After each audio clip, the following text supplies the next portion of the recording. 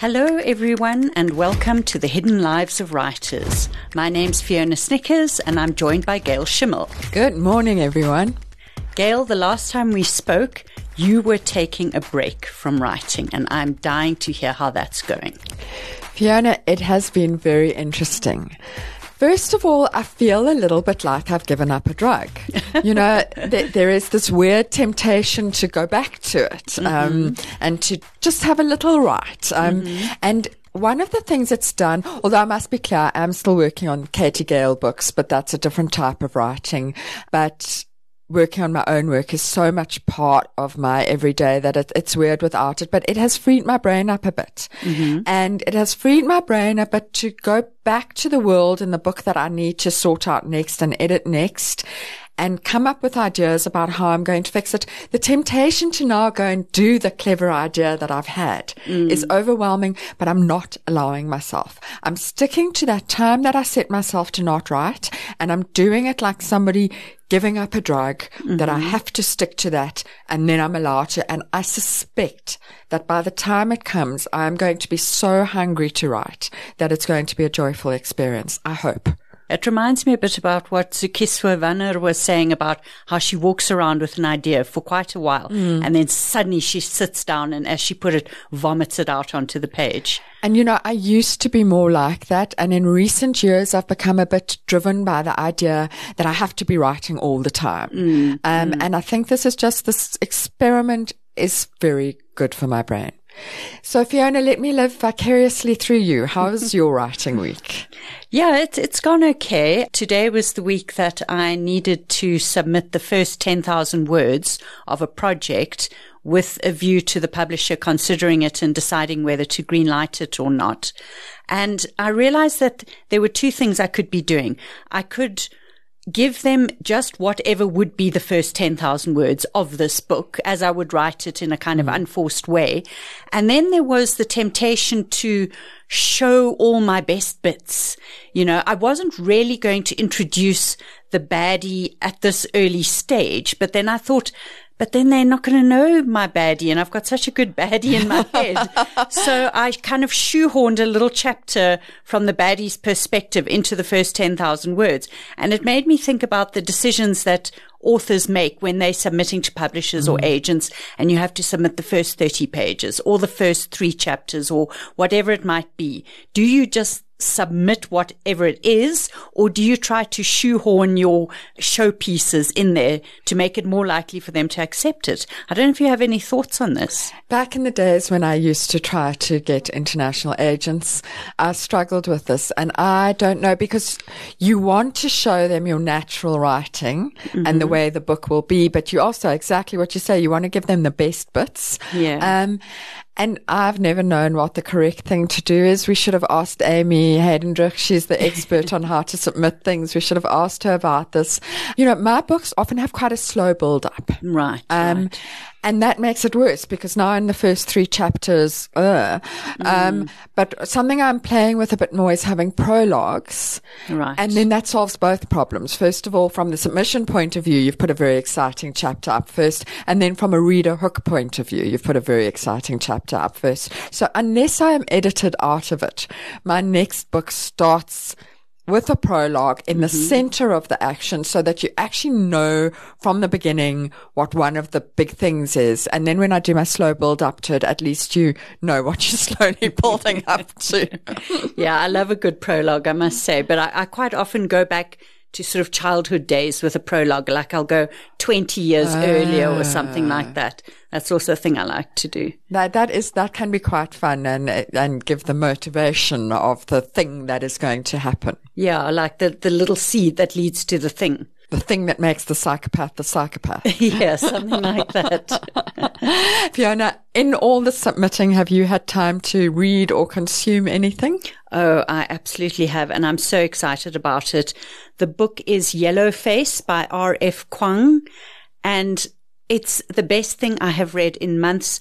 I am so psyched about this book. I don't believe that this will be the only time I talk about it here, because it's so much set in the writing world. I had no idea. I thought it was about the sort of East Asian immigrant experience in America or England or something like that. It is only tangentially. It is about writing and writers and the publishing world. And it is about everything we talk about on this podcast. I'm absolutely riveted by it. And one thing that came out of it was this issue of professional jealousy, of starting off in your writing career and seeing somebody who was maybe in class with you or, you know, was a modest debut novelist at the same time as you were and suddenly makes it big. Do we all genuinely celebrate that person and feel happy for their success, or do we get torn apart by terrible pangs of jealousy? And she really goes into that. How does one deal with professional jealousy? Have you ever felt this, Gail?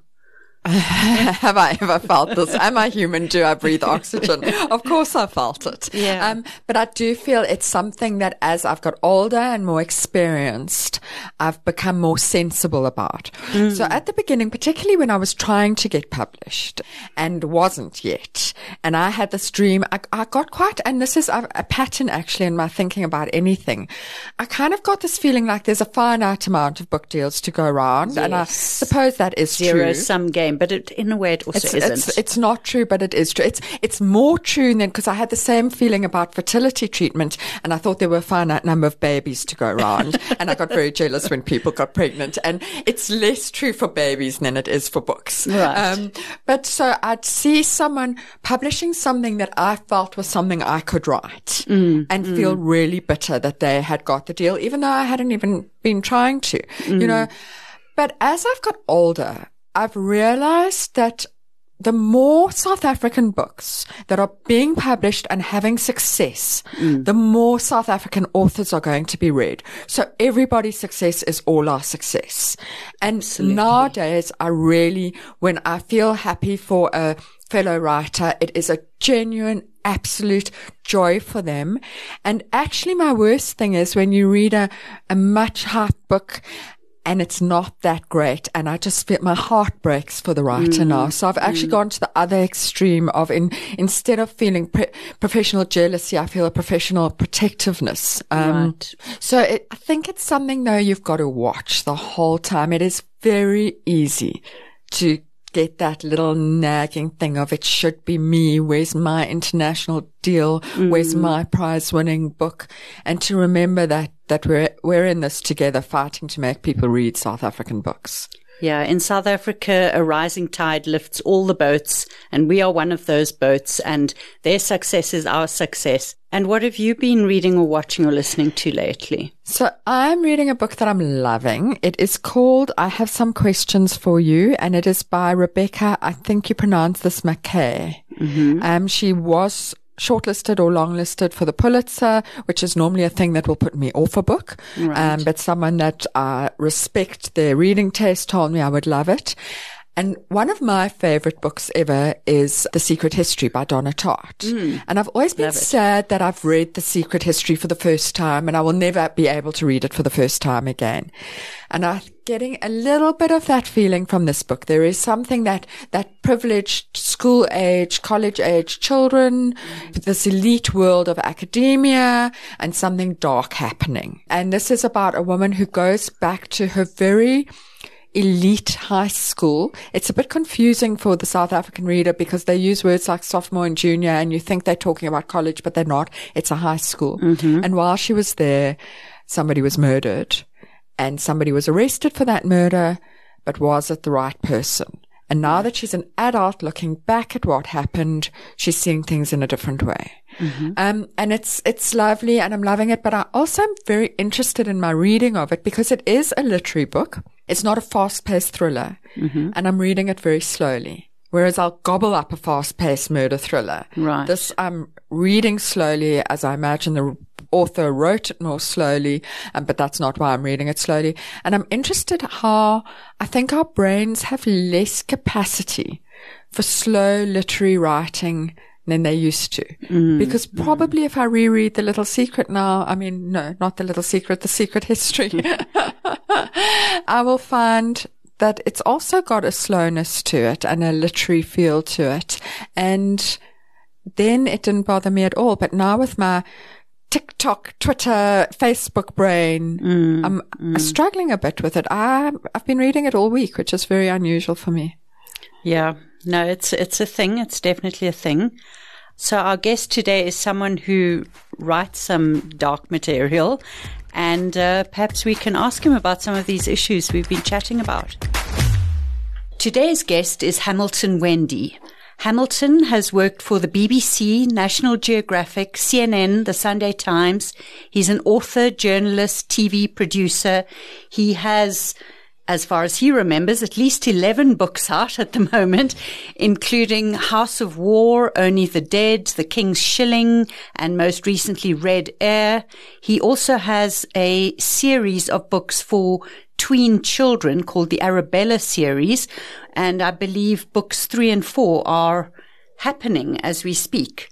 So, Hamilton, thank you for being here today and welcome to the podcast. Well, thank you both for having me. Hamilton, we're so excited to have you here, and we are going to leap right in and ask you, how has your writing week been? Well, it's been a good week, actually. I did a review of Daryl Bristow-Bovey's latest book, Finding Endurance, for the Sunday Times, and that was a real, not even a labor, an activity of love. I mean, I loved his book. I've been fascinated by the Antarctic, although I've never been there.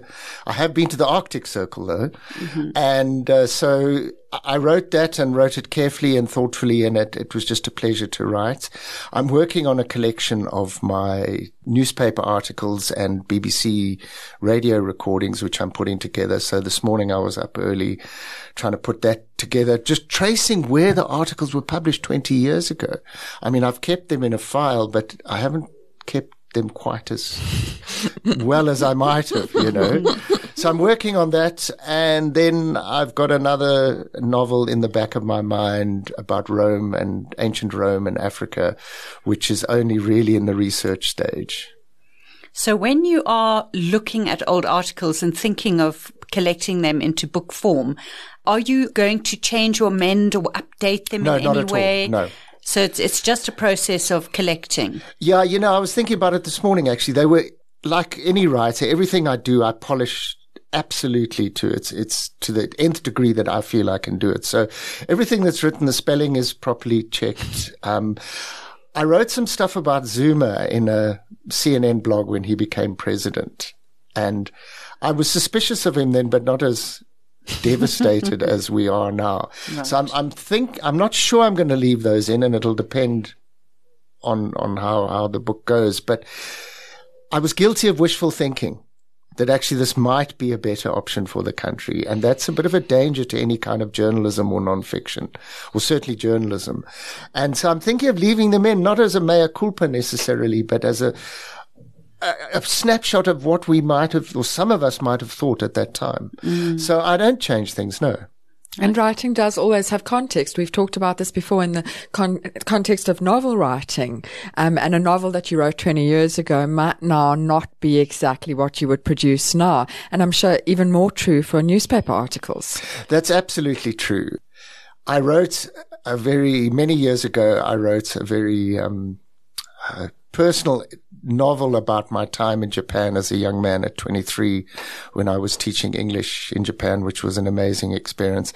And my editor looked at it, you know, I only showed it to her like 15 years later. She said, "That's not you anymore." Mm-hmm. And that novel's never been published, which I don't know. I might go back to it now when I'm a bit older and say, oh, well, there's the innocence of youth. Mm-hmm. Well, let's go there. Let's hear your superhero origin story. How did you come to be all the many things you are? Normally I say, how did you come to be a writer? But that wouldn't quite grasp what I'm trying to ask you. Particularly interested in the war journalism. How do you go from being a guy at school and then apparently teaching English in Japan, didn't see that one coming, to war reporting and then these amazing novels about it and children's writing, superhero origin Well, it's story. interesting. I'm thinking about this a lot, and I'm planning to write a piece about it. The subconscious has definitely guided me. The psyche, the universe, I don't know, you can put any label you like on it. I mean, I was a conscientious kid at high school. got what was then called a first-class matric. Nowadays, you wouldn't even be accepted at university with the results I got. But anyway, and I did maths and science, which I'm very grateful for, particularly the science, because a lot of journalists don't have a scientific background, and that's interesting. And I did a course called Building Science at Wits University for 2 years, and it was basically a mix of BCom and civil engineering. A great degree if you want to go into the construction industry. And we went on a visit to a construction site, and I thought, this is not for me. And I lay on my bed at 19, and I thought, I want to be a writer. And I'm not entirely sure. Look, I used to love English at school. I remember reading Browning's poem about my last Duchess. And I remember that sitting in Grahamstown at boarding school, looking out the window over the cricket fields and thinking how happy I was just to be reading that poem. Oh, wow. And history was also a very important part of what I did at school. I mean, I just digress slightly. I knew I was never going to be an accountant when I got caught reading Jane Austen in double maths. An unusual thing for a boarding school boy to get into trouble for. Yeah, I remember I hid it in my maths book, and so I pretended to be looking at my maths book. And I remember that first sentence so well. It is a truth university acknowledged that a man in possession of good fortune must be in want of a wife. And that struck me as a perfect sentence. And even at 15 or whenever, 14 or 15, it was amazing to me. And then it's actually quite interesting that you even thought about building for 1 second. I don't know why I did. I mean, look, I think that we were taught at school a BA is bugger all. And, look, I was given a great education. I still, to this day, look back on the education I had, and I'm very grateful for it. But I don't know, whatever, you do what you're told at 16 or 17, or sometimes you do. Yeah, if only. If only exactly, that was still the truth. And so, I passed the first year, then I was, we had a very serious rowing accident in the rowing club where the truck rolled over, and we were all thrown out of the truck, and one of the guys had a terrible spine injury, and I'd seen at a rugby injury at school that they weren't supposed to move him. And everyone said, drag him out of the road. And I said, no, leave him there, because if you do drag him out, he'll be paralyzed. Right. And they finally sent a helicopter from Garden City Clinic, and they rolled, and everyone said, well done. So that rowing I was elected to the committee, and I became very involved in rowing. And I thought, okay, I'm not going to do building science anymore. So I kind of spent the second year rowing and reading, which was a good combination. And then I started a BA at 19 or 20 even, perhaps. I think, 19 or 20. So I was quite late to restart. But, my parents were wonderful. I'm very grateful for their saying, my dad said to me, I never thought you were right for this building thing. Go and do it, And the thing that studying English literature was great, because it gave you a great education. It taught you all sorts of things outside of the text. But what really helped me to become a storyteller, and you were saying earlier, I'm not quite sure how to define you, was drama and film. Reading the old Greek dramatists, seeing John Ford's old movies, looking at Eisenstein, the Russian filmmakers' movies, and just starting to see that there was a broader way of telling stories than simply writing. But of course I love writing and the written page. So I did my BA, and drama and film, I just knew then I had to get into the film industry. But I still loved reading Paradise Lost and things like that, which I never would have read if it hadn't been for my BA, And I went to a party, and I met two young sisters at a party. It was January of 84. And they said, come and have tea, my friend and I, come and have tea with us or whatever. So we went to their house, and their stepdad was the BBC cameraman. Mm-hmm. And he met these two likely young lads, both of whom one of them was already working as a runner in the film industry. The other was just finished his degree in drama and film. And we started running tapes for the BBC in and out of the townships. And that was a real hook for me. I mean, 1984, March of 1984, there was a uprising in Sharpeville, and basically we had an intifada of 10 years until the elections in 1994.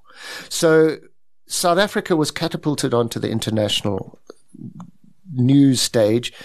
And I remember at 22, I think, so just graduated.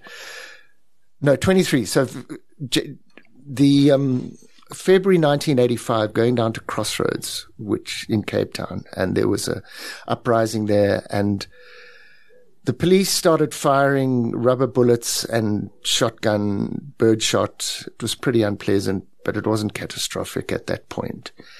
And then late that afternoon, myself and this very experienced cameraman, the BBC guy, by that stage I was doing sound. If you remember, we had those two-man crews, and I was carrying the microphone.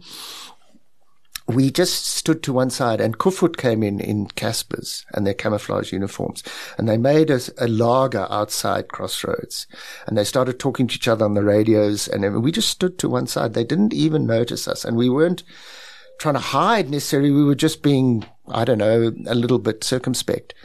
And the next minute they drove into the lanes in between the shacks and started shooting out of the sides of the Caspers.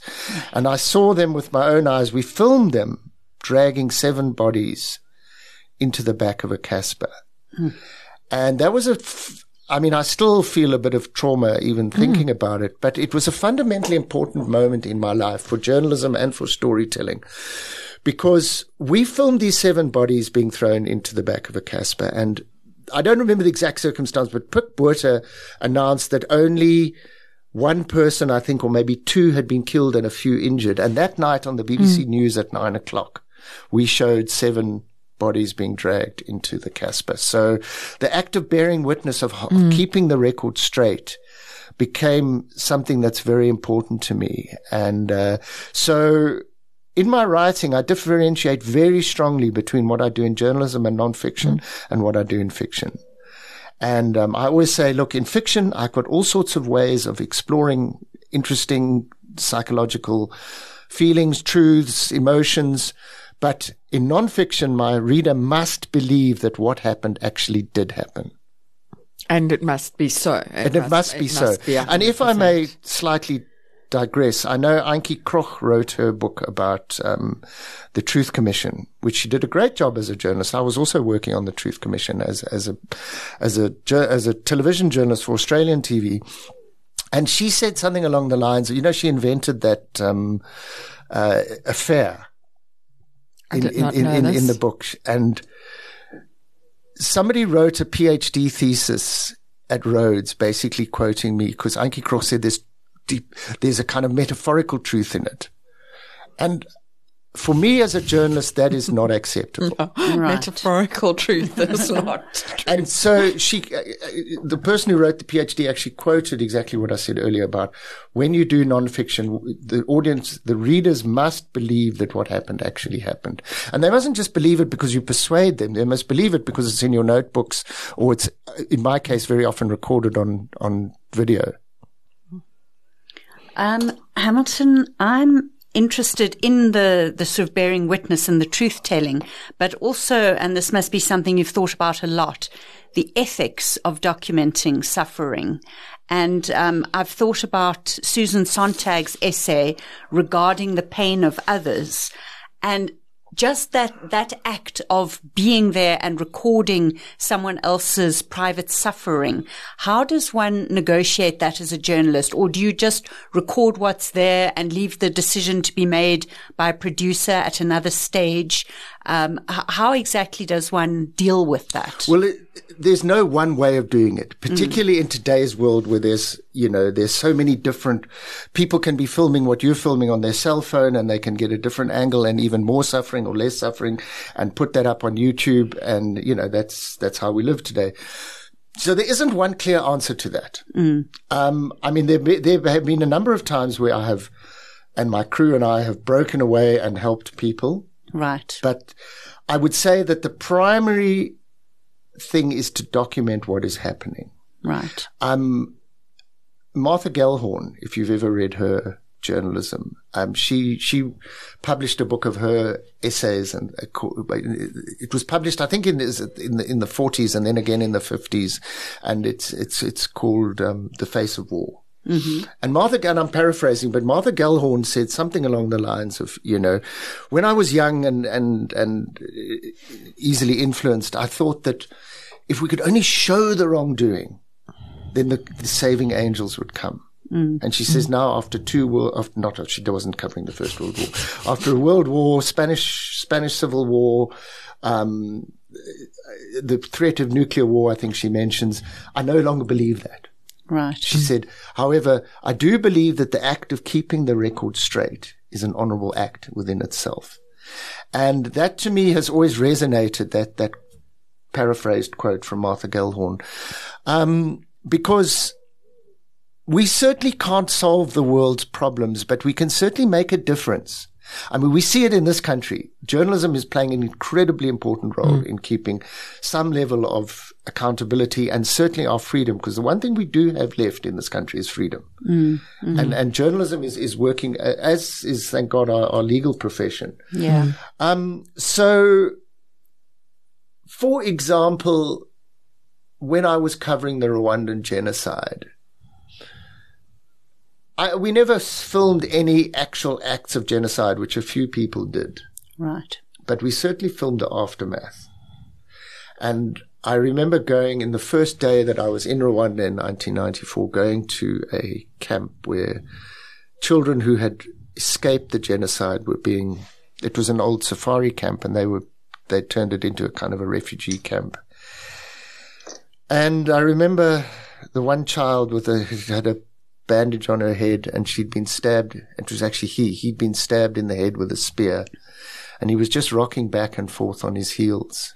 And at that point, we would leave it to the professionals. There's nothing I can do in that space of 2 hours that we're filming to help him, But I do think that the broader witness of saying this is what happened to this child remains to this day, 30 years later, a vital thing.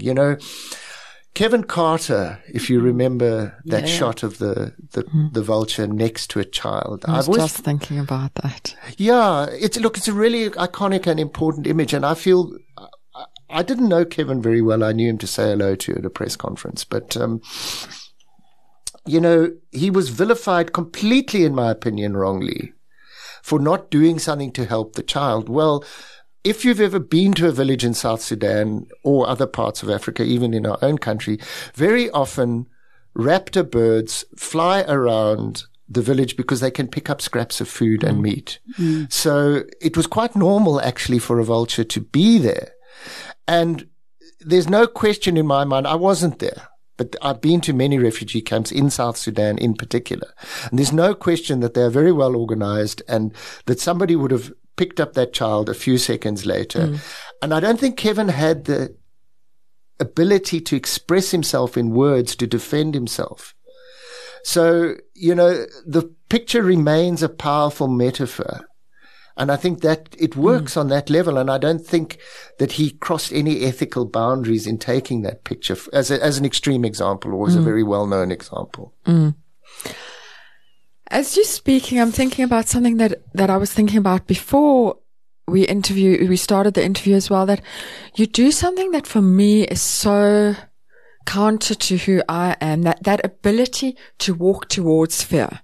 And I'm the fight or flight, I will be flying or freezing. I could never have a career where you walk into fear. Can you talk to us a bit about that? Like, what is it about you that makes you able to go back again and again and again and re-traumatize yourself? Yeah, look, I'm certainly less able psychologically to do that now at 60 years old than I was in the past. There's two stories that I'll share. The first was at Chris Hani's funeral, around what was then F&B Stadium. And there was a set of late Victorian, early Edwardian houses that a lot of sort of trendy white people were living in on the edge of Soweto. And these houses were being attacked by angry black youths. And we went myself and the cameraman turned to me, because I was working as his producer / sound man at the time. And he said, "You don't have to come." And looking back on it, there was a certain level of, you've got to stick with your comrade, which is a very important part in kind of combat fear. And I can talk about that later, about Afghanistan, remind me. But I was less eager to go than him. Now, there's a thing, cameraman is looking through the eyepiece. So there is a psychological shift that happens that you're actually watching on TV. And João da Silva, who was a photographer at the time, said to me, "You're the only one here who doesn't have his eye to an eyepiece, so you tell us when to go," which was interesting. And we walked in there, and they were torturing a dog with burning brands. And we didn't know it at the time, but there was a guy trapped in one of the attics with the smoke coming up. And this young black guy who was about 14 came up to us and said, just go, go, go. And I was quite happy to listen to him, but I realized that he was doing something perhaps without even realizing it. He was taking the anger of the crowd and directing it into him, so he was in control. I don't think he was doing this consciously. And so we then actually backed out, like you see in the movies, you don't turn your back and run. And we left. But I remember an extreme fear, that fear you get like when you wake up in a dream and you think, "Oh my God, I can't move," or you're half awake in a dream. It was an extreme fear, and yet I did it. And I think part of it was a commitment to not letting my comrades down. Then I did, in 2012, I was 50, and I was asked by National Geographic to do a 5-part series on the US Marines in Afghanistan. And I knew it was going to be hectic. And I spoke to my wife, Leanne, and I said, "Should we do this?" And she was like, "Yeah, look, I also did it for my career. My dad was dying of cancer at the time. And, I looked at his eyes and he just said, "You've got to go. It's a once in a lifetime experience." And I partly went for what I saw in his eyes, because I knew it would be a lifetime experience. I went, and about within 24 hours we landed, and I was kind of expecting we'd be taken to the front lines in helicopters, and we would, maybe go in an armored car to another front line. No, they said, the press assistance officer said, "I've got really good news. We've got a kinetic operation for 17 days that you guys are going to walk with the Marines." Oh, now, wow. Kinetic means like full-on fighting in Marine speak. And I was like, oh my goodness. And the guy I was working with, the Adil Bradlow, was very experienced war cameraman, and he was like, "This is way beyond my comfort zone." And I'm like, "Bro, whoa," I was like, really, but I did it. We got on the helicopters and we went and we landed, and the second wave of helicopters came in, and they fired, and the Taliban fired an RPG at the second wave of helicopters, and then they had stacked above them, they had the Predator drones, then the Cobra gunships, then the C-130 Hercules gunships, and then the Harrier jets in sort of concentric circles circling over the landing zone, the LZ, as the Americans call it. And this Gatling gun, probably from a Cobra helicopter, just absolutely wiped out. We didn't see it, but I knew that was the first death. That was at 4 o'clock in the morning, maybe 3:30 in the morning. And for 15 days, we were ambushed up to 3 times a day. We were mortared by the Taliban. I do a talk on it. It was an odyssey into the deepest sense of fear. And, I have to ask a very personal question before I let Fiona back. Do you come back and have intense therapy after these things? Yes, I was also, that was going to be my next question. How do you take care of your psychological and emotional health, and how have you throughout your career? Well, that's a very interesting, I have done a bit of post-traumatic stress counseling, and it's been useful up to a point. But, I really, really believe in the value of what I do and what my colleagues do. I really believe in the value of bearing witness. So even talking here today is a form of therapy. So perhaps I'm very lucky. A very good friend of mine is extremely debilitated by post-traumatic stress, and years later, and we covered the Rwandan genocide together, and I do get emotional when I talk about it, because again, I've got a talk that I do that's illustrated with some extraordinary, horrific slides and things like that. But I really feel that talking about it today, 30 years later, still has immense value. Mm-hmm. So I think that positivity, that belief, self-belief is what keeps me from needing post-traumatic stress therapy. Look, I certainly, if a balloon goes off, I'll, look around and sort of hit the deck. But I think that's a natural trained reaction, to hearing shoot. I'm certainly briefly nervous when I hear what I think is shooting, but it doesn't debilitate me. I'm not going to Ukraine. I had a very serious. I wanted to ask about that as well. Yeah, I had a very serious back op a few years ago, and I could carry a lot of titanium in my spine, and I just don't think it would be fair, firstly, to my colleagues to be on the front lines in a really wearing those heavy plates and a heavy helmet, and then my back gives in. And also, I've been very blessed. My back operation was brilliantly successful. I can touch my toes again, and so to risk that health issue, I don't think would be a good idea. So I watched the Ukraine stuff very carefully, and I wrote a piece, which was one of the reasons I won the Sikovile Standard Bank Journalism Award this year, about what I called it balance, about the need for balance and the difficulty of getting balance, and yet getting balance for its own sake is not necessarily giving the real story. So I'll give an example. In the Vietnam War, there's a guy called Jack Lawrence. He wrote an amazing book called The Cat from Hue. He actually goes as John Lawrence as an author, but you can see his CBS stuff on YouTube. And he said, we would go out, because in those days the media was allowed on the helicopters quite frequently, and we would see the army or the Marines getting whacked by the North Vietnamese, and we'd come back, and then we went to what they call the 5 o'clock follies, the Pentagon press conferences. And they would say, we did a reconnaissance in force and we gleaned some valuable information. And they knew that was if not a lie, it was certainly a very dishonest spin on what had actually happened. So he said simply giving that voice full equal weight to what we'd actually seen was actually buying into being propagandizing. So that's a complicated thing, and we're not here to discuss journalistic ethics entirely, but balance merely for its own sake is important, but not necessarily the final importance in journalism. And often used as an excuse, I think, for allowing bad voices airtime, going, well, we've got to give a balanced view. I think we saw that a lot in the Trump years. That's absolutely true. I'm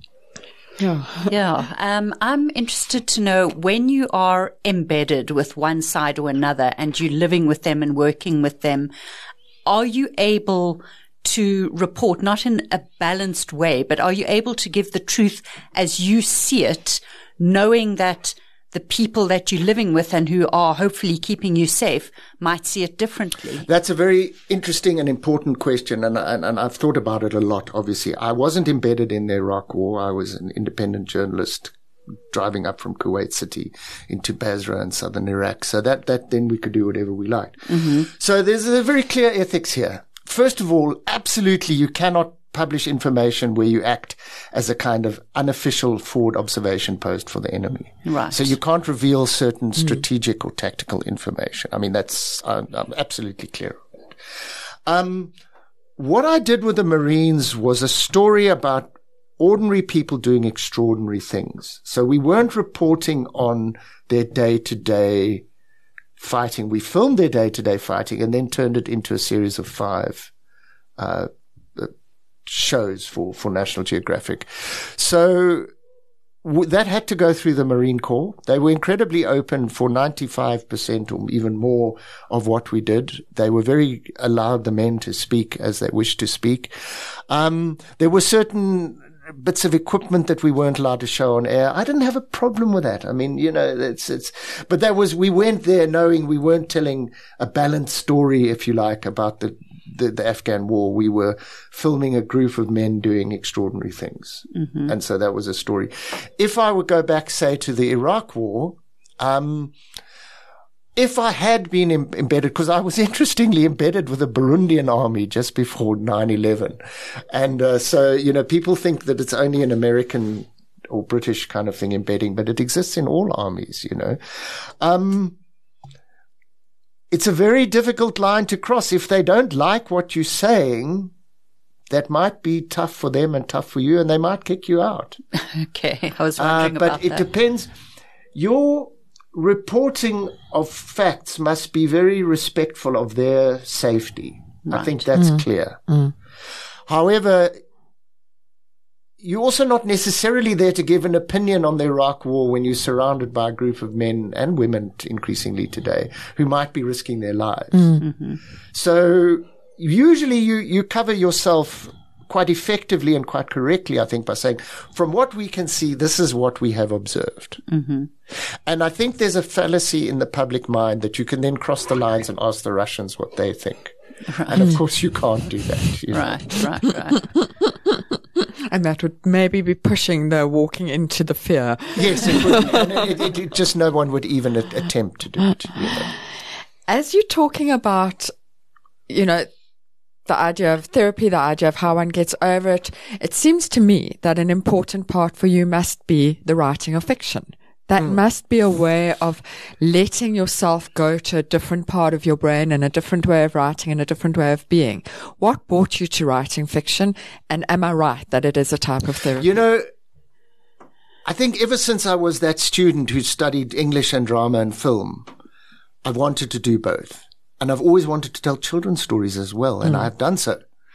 So I've always felt that I could keep that balance between the fiction and the non-fiction in my life.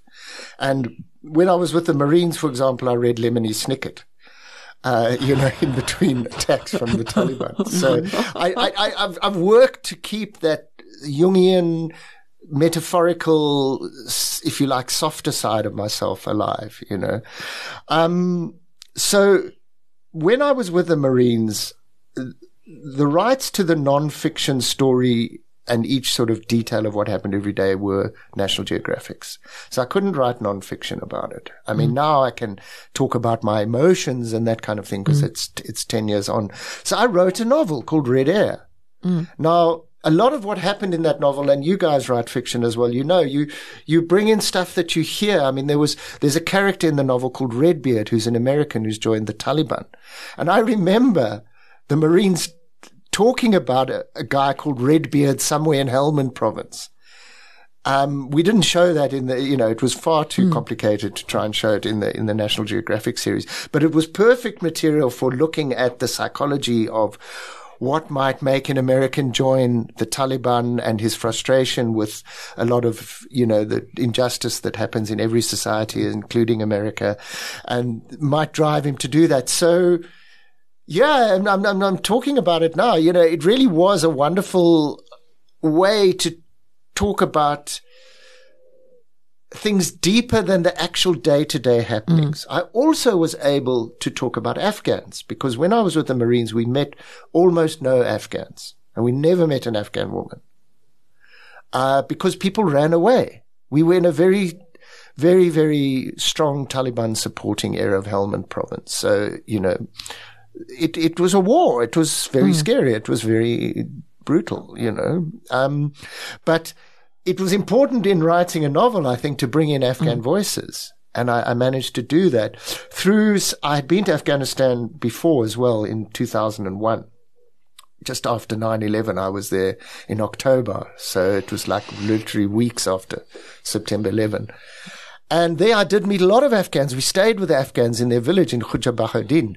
So I was able to draw on that experience 10 years earlier in fiction. So, my hero in terms of storytelling is Steven Spielberg. He's done everything from E.T. to Saving Private Ryan.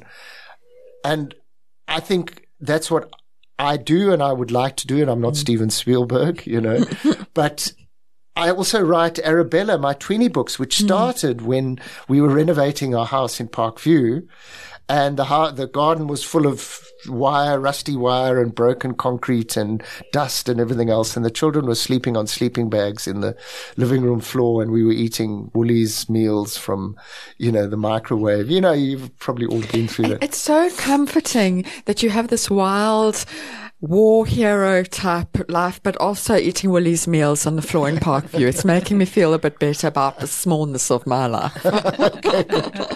And I'd actually thought of Arabella when I was teaching English in Japan at 23. And so it took many years before I wrote the story. But I started writing about Arabella who gets a magic mongongo nut from the Kalahari. Now, you know about mongongo nuts. From Arabella. From Arabella. Because you get the real ones, which you actually get, which I was discovered, didn't discover, but found on filming a news piece in Botswana, in the Kalahari, that the elephants eat. And you can make creams for body lotion and things out of mongongo nuts. But then you get the magic ones, and you can turn into a butterfly. Aha. But then you see the hardy-dars get jealous, and they want to steal it from you. So I decided, I remember Gavin Hood, who's now moved on, but he said, when he did Tsotsi, the film Tsotsi, he said, you access the universal through the local. And I thought, when I write this book, I'm influenced by Alice in Wonderland and Harry Potter and all of those English, and to some degree Oz, the English and American fairy tales. But I thought, I'm going to write a South African one. And it's going to be unashamedly South African. And that, of course, has been a great success. So there's Tyrone Avenue in Parkview, and there's Akbar, who's a broom seller, who's a refugee from Timbuktu, and he's got a magic amulet that comes all the way from Timbuktu. And, I filmed in Timbuktu. And I got an amulet there. It is magic because it produced Arabella, you see. So I deliberately keep those different facets. I mean, in one day I can be writing Arabella in the morning and then filming, as I did on Wednesday, a conference on green hydrogen and the energy transition for news. So I like that diversity. Hamilton, I have long admired the way you market and hand sell your children's books, and I think it's quite aspirational, and it's something I've never got right. I've done some school visits. I've done some markets where you set up a stall, but it's something that I think some of your success as a children's writer can be owed to that. Are you quite intentional about that? Absolutely. I mean, I've probably sold, I haven't kept an exact count, but certainly over 5,000 to over 7,000 copies of my books. It's hard work. I go to the market, you get there at 5 a.m, and you set up the stall in the darkness, particularly hard in the winter. Mm-hmm. And I don't sell my other books because I do at book fairs. Right. But I sell my children's books at places like the Linden Market, and I only sell Arabella. Right. I think that's appropriate is the wrong word, but I think that's best for, and kids love it. I mean, the covers are like I ams to children, I ams are to cats, Right. And, I read, obviously, like for all of us, the pandemic stopped a lot of our public lives. And, I read for the first time in about 3 years at Salvazione School, which is a lovely little school in Brixton the other day, and the children were absolutely, entranced. And I some might think Arabella's not serious, but I'm telling you, Arabella's going to live forever. Mm-hmm. I mean, she really is amazing. Yeah. That's a lovely feeling to have about something you're writing, because I often feel novels are very transient. They're on shelf for a certain amount of time and then they're gone, and people think that writing gives you this sort of a life beyond your own, but I sometimes feel like they have such a short life. So it's a lovely feeling to have that it's going to last forever. Well, maybe I'm wrong. But I do believe in it. I mean, I've learned to trust my inner self. And I don't suffer from anymore. Of course, like everybody, I did suffer from imposter syndrome as a younger person, a younger writer. I think it's probably even natural. But I remember that 19-year-old sitting on his bed lying on his bed, I should say, lazy, little bugger. I think that's where 19-year-olds sit. And I realized that a deep inner compulsion was making me do this. And it was it was the universe speaking to me and saying, this is what you need to do with your life. And I'm deeply fortunate that I found that. I want to go a little bit back to process. I'm the part of the podcast obsessed with process. And you said earlier you got up early this morning to write. And I'm wondering what your writing day looks like. Are you like Fiona, I say giving her a dirty look, who gets up at 5 a.m. and gets her writing for the day done? What is your writing day like? Well, I'm not quite at 5 usually because I do too many days where I've got to film the sunrise. So, you're up at 4:30. So, but it's certainly I'm usually working by 7. Mm-hmm. And my writing days are very, very scattered because I make my greatest living from making television news and documentaries. So on a day when I've got to get up at 4:30 to work, to go and film a sunrise, there's going to be no writing that happens that day. So I have to steal little bits of time wherever I can. And, it can be frustrating and even a little bit scary because you think, my life's going by and I'm not writing as much as I would like to. However, almost every one of my books has had a very strong base in what I've been working as a filmmaker. So I do see it. I was saying to somebody the other day, the light really went off for me some years ago, when I realized you can be a storyteller. You can make films. You can write novels. You can do journalism. You can write children's books. You can even, interacting on Facebook and Twitter, for me less so, but is a form of storytelling. And so if you allow yourself to open up to that storytelling, then there's a lot more opportunities. And, we all know how hard it is to sell books in South Africa. So if I only relied on books, I probably wouldn't be sitting here today. You seem to be equally attracted to historical stories and contemporary stories. Which draws you more? How do you decide whether a story belongs, say, in ancient Rome or belongs in fairly modern Afghanistan, say? Well, that's very interesting. I'm fascinated by history. I started history in what was then Standard 8 halfway through the year, and 2 weeks before the mid-year exams, and I got nearly a distinction, and my teacher pulled me out and said, "Well done," and everybody clapped. And so history was very important to me. I tend to do a lot of really powerful and worthwhile stuff, contemporary work, in my journalism. Mm-hmm.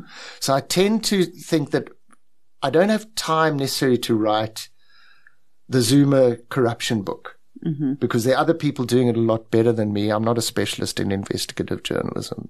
So I tend to say, okay, what allows my fictional creative muse a little time to develop? And so choosing a historical moment always allows you to have some more creative freedom.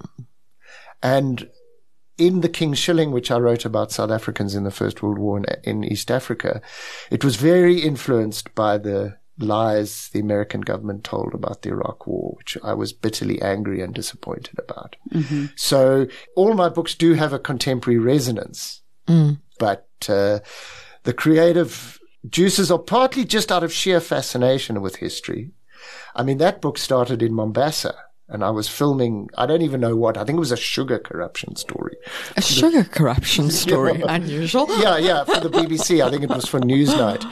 And the cameraman, who was English, living in Kenya at the time, we were outside Fort Jesus, and there was a cannon there that said something about the South African troops. And he said, "Oh yeah, the South Africans got their butts kicked by the Germans here." And I was like, no, that can't be possible. But I discovered there was a battle called the Battle of Salaita Hill. I think it was February 12th, 1916. And the South Africans, they had 3 regiments, the 5th, 6th, and 7th Transvaal. And they were hurriedly put together for the First World War. Most of the troops were young men.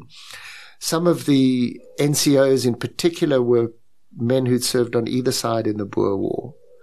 So there's literally almost somebody was running up Spionkop and the other guy was running down Spionkop, and they met as NCOs in East Africa in 1916. And the South Africans were overconfident. They were very racist about the ability of black troops. Now, these were highly trained Askaris from Tanzania, Kenya, and Sudan, under the Germans, under von Lettow-Vorbeck. And they sent the South Africans running. They panicked and ran, and they abandoned their machine guns. And they were rescued by the 130th Baluchis, who are from what was then the Northwest Frontier Province, today who the Taliban are drawn from. So if you've got the Taliban on your side. So a lot of the resonance of that book also was about, in many ways, the First World War was the moment that black people realized they could actually fight and win for their independence, because they saw white troops being defeated on the battlefield by black troops. And in the end, white and Indian troops succumbed so badly to malaria and other diseases that the last years of the First World War fought almost entirely by black soldiers. So they had black soldiers from Nigeria and Ghana fighting in Mozambique. Okay. I mean, this is a very little known history of our continent. I am being completely stunned as you speak, and maybe this is a reflection on my own worries at the moment, but by your memory. You remember just now the name of a village in Afghanistan, and you remember the date of a battle. Is it me, or do you have an extraordinary memory? Well, I don't think I do, but my sister does think I've got a good memory, so I'm going to take her word for it, and I'll take your word for it. Yeah, what I do find is I've now told so many stories and filmed in so many places, and that some of the articles, going back and looking at my old articles, 20, 25 years old, some of them I don't even remember where I was. I mean, it's there written, the date line is there, So I think we can't keep everything in our heads. And I mean, that is a frustration, because I'm getting to the point now where I can really reflect valuably on these experiences that at the time I was a young guy just going through them. And I'm glad to hear you say that. I'm going to remember that. Thank you. I can barely remember what I ate for breakfast, so I'm absolutely stunned by you. I'm feeling quite jealous. Hamilton, we like to ask our guests what they have been reading or listening to or watching lately that has made some kind of an impression on them. So do you have any? Yeah, I mean, I was given the opportunity to review Daryl Bristow-Bovey's Finding Endurance. So I've been reading it for the last 10 days or so, and then I had to write the piece this week. Mm-hmm. And I discovered, I think through Bruce Chatwin, a book called The Worst Journey in the World by Apsley Cherry Garrard. It's a long book. He was on Scott's expedition, but he never went to the South Pole with Scott. Right. He instead did what was called the Winter Journey, where they went to go and find penguin eggs. Mm-hmm. Because at that point they believed that the penguin was possibly a link between reptilian and mammals in terms of evolution. Okay. Or certainly birds and mammals. And that was the belief. So they walked across the Antarctic while Scott was going to the South Pole. And they had an appalling journey. And they had to bring these eggs back. And one point their tents blew off, so they had to sleep in the snow, digging little holes. I mean, the suffering, with all these early polar explorations. And he comes back, and he's a really thoughtful guy. And The Worst Journey in the World is an incredible description of what he went through as a human being. But what really resonates for me in that book is he said, we went so that the world may build on what it knows and not on what it believes. Right. And so they found out when they took the eggs back that they were not a link between mammals and reptiles or mammals and birds or whatever.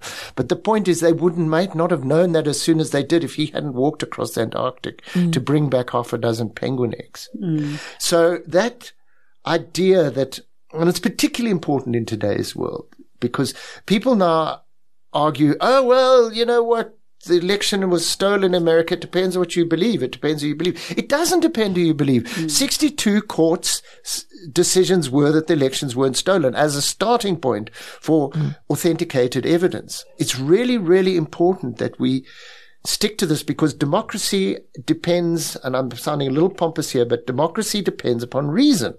Mm. On finding the penguin eggs. On finding the penguin eggs. And finding, importantly, what the penguin eggs really do mean, not what you think they mean.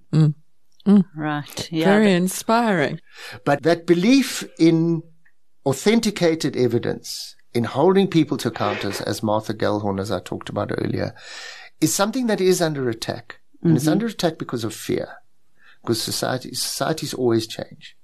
I mean, when I look at the homophobic fear that is rising in our society, right. And I think, 100 years ago, women were regarded as too emotional or stupid or whatever to vote. Now, nobody in their right mind would even consider such a thought today. So, the idea, people are behind the times, they look at these people and they fear them, so they invent, well, they don't invent, but they cling on to some kind of unproven accusation, and so that bothers me. I mean, I wrote a piece about that recently. I would argue anybody that it doesn't bother needs to look very carefully into themselves. But we could talk about that all day. Don't get me on that particular soapbox. I think we would agree with one another. Well, Hamilton, thank you so much for your time. We hope that everybody checks out your books. I'm sure many of them are available in print and online. And they're on Amazon. They're all on Amazon Kindle. Arabella's on clockworkbooks.coza. Right. We are stablemates at Clockwork Books. I have a book there, and you have your Arabella books there.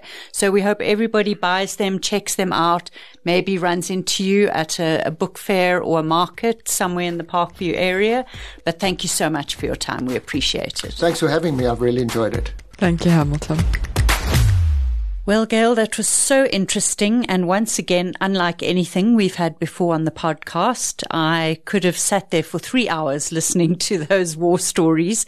It was riveting. Absolutely. I was fascinated. I was intrigued. I was a bit traumatized. Yes. That story about the dog threw me a little bit. I had to gather myself. And he just threw it in as a passing. I mean, that wasn't even a major trauma in his life. I mean, he is fascinating. He really is. And what in particular did you get from that chat? So for me, what was very interesting is what he said about the opportunity for a storyteller being more than just writing a story. Mm-hmm. That if you are a storyteller, you tell your story in different ways. Mm-hmm. And I find that idea something my brain wants to chew over it a bit more. And particularly the idea that the way we engage on social media is part of a storytelling process. Yes. And we must treat it like that. We must tell our stories in different ways. We must come to it with the same excitement we come to our stories. So that, I'm quite excited about where those thoughts are going to take me. And you, Fiona? It's a similar kind of idea. I was captivated by what he said about being embedded with one of the armies and telling a non-fiction story for the sake of reporting, and then using his fiction to tell a different story, like the chatter between the soldiers about the guy who was called Redbeard, who was rumored to be somewhere running around Helmand province, and that he took that little unofficial story and turned it into fiction, or used it in his fiction. And I love that. I greatly love fiction more than non-fiction. And the idea of using the untold stories, the liminal stories, the stories between the stories behind the stories, and turning that into fiction, that really lights me up. And I'm excited to go and do something with that. It actually reminds me of something someone once taught me in my day job, which was about making your work hard for you. So as a lawyer, if you write an opinion on something, you can also get an article out of it. Maybe you can go and do an interview on it. Maybe you can do a chapter in a textbook on it. You can make it more than just that opinion. You can make your work hard for you. And I think that's what he does. He doesn't just get the non-fiction story. He also gets the fiction ideas and the core, the story seed for that story. He makes his work hard for him. Oh, I love that idea. I really do. And in terms of writing advice, have you got something for us this week? So it's a little bit related, in fact, to the whole idea of being a storyteller. It's not writing advice maybe as so much as writing inspiration. And it comes from something I, years ago, was lucky enough to hear Jeffrey Archer speak in Johannesburg. And he was talking about the idea that you have very literary writers and you have storytellers, and occasionally you have someone who's both, and they are the really amazing wonder writers. But he is just a storyteller, he says. And it gave me permission to be a storyteller. Because I am a storyteller. And I think that that's something I find inspiring, and I hope might inspire other people, that you don't have to be writing beautiful literary fiction. You can just, and I'm using inverted commas, be a storyteller. I like that. I really do. And from my side, what I have to tell our listeners this week is, from my experience of crafting those first 10,000 words of a book, if there are exciting bits that you are keen to get in front of the editor, and then there are more boring bits that you don't really want to be showcasing, maybe those boring bits don't belong there in the first place. And I remember last week you said to me, maybe you should just drop your whole first chapter. Maybe if it's not particularly exciting, you should just ditch the whole thing and start on chapter 2. And you mentioned that in your drafting process, you quite often do that. Just start closer to the actual story. And yes, I think when we go through it, look at the bits that excite you, look at the bits that are a bit more filler, a bit more boring, and ask yourself, do they deserve to be there at all? Excellent advice. Well, if you have ever read anything by Hamilton Wende, if you're interested in a career in journalism or war reporting, if anything we've said today on the podcast has resonated with you, please get in touch. We're on email. We're on all social media. Our details are in the show notes, and we'd love to hear from you. You've been listening to another production from Solid Gold Podcasts.